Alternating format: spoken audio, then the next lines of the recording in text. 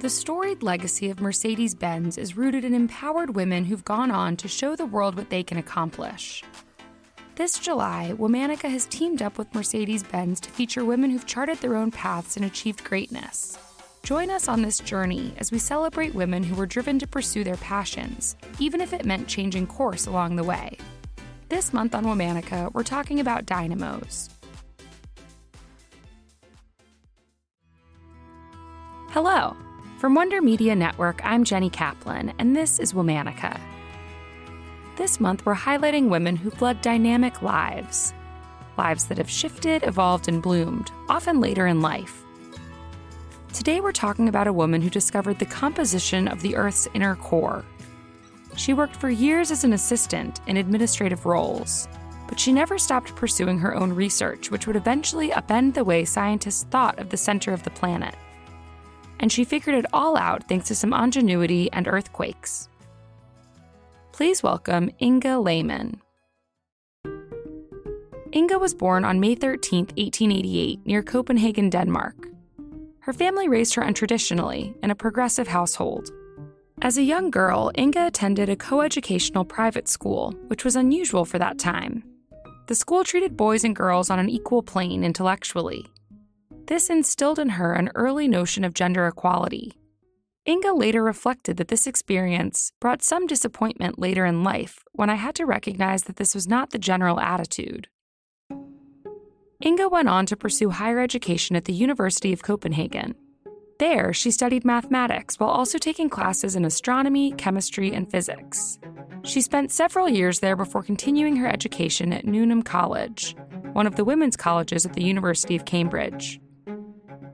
Inge enjoyed her time in England, but the differences in the way girls and women were treated came as a surprise to her. Women were allowed to take courses and attend lectures, but they weren't actually granted university degrees until several decades later.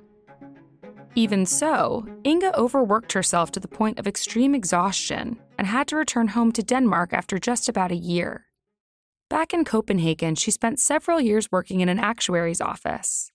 Eventually, she resumed her degree in mathematics at the University of Copenhagen and graduated in 1920. It was largely chance that led Inge to seismology. In 1925, she became an assistant to the mathematician Niels Erik Norland.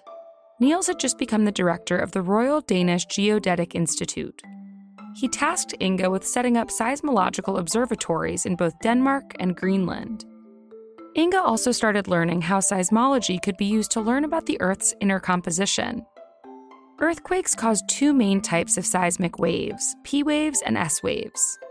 Scientists could use these waves to figure out what the insides of the planet were made of, based on the way the waves moved through liquids and solids. Inge studied more about the topic on her own time.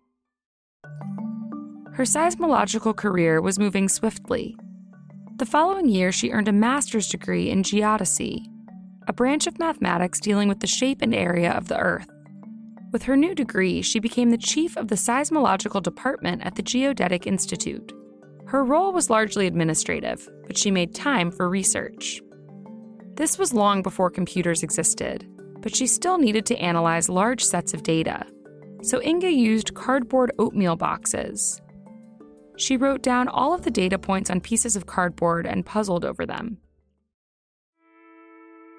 One particularly important moment came in 1929, when an earthquake hit near New Zealand. Something strange happened with the P waves. They showed up across the world in Europe at seismic stations.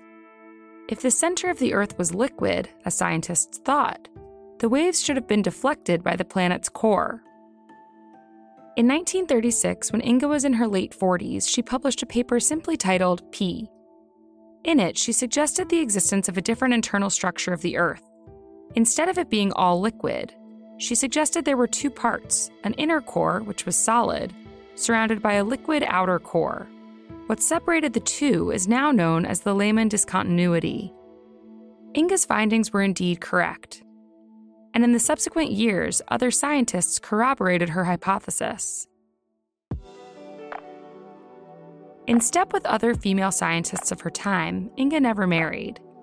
Marriage likely would have meant the end of her career as she knew it. Inge retired in 1953, but continued her research. She received dozens of honors recognizing both her scientific achievement as well as her achievement as a woman in a male-dominated field. As she once said, "You should know how many incompetent men I had to compete with in vain." In 1971, Inge was awarded the American Geophysical Union's highest honor, the William Bowie Medal. Inge died in 1993 at the age of 104. In 2015, Inge's name was immortalized in two unique ways, as an asteroid and a new beetle species. All month, we're highlighting Dynamos. For more information, check us out on Facebook and Instagram at Womanica Podcast. Special thanks to Liz Kaplan, my favorite sister and co-creator. Talk to you tomorrow.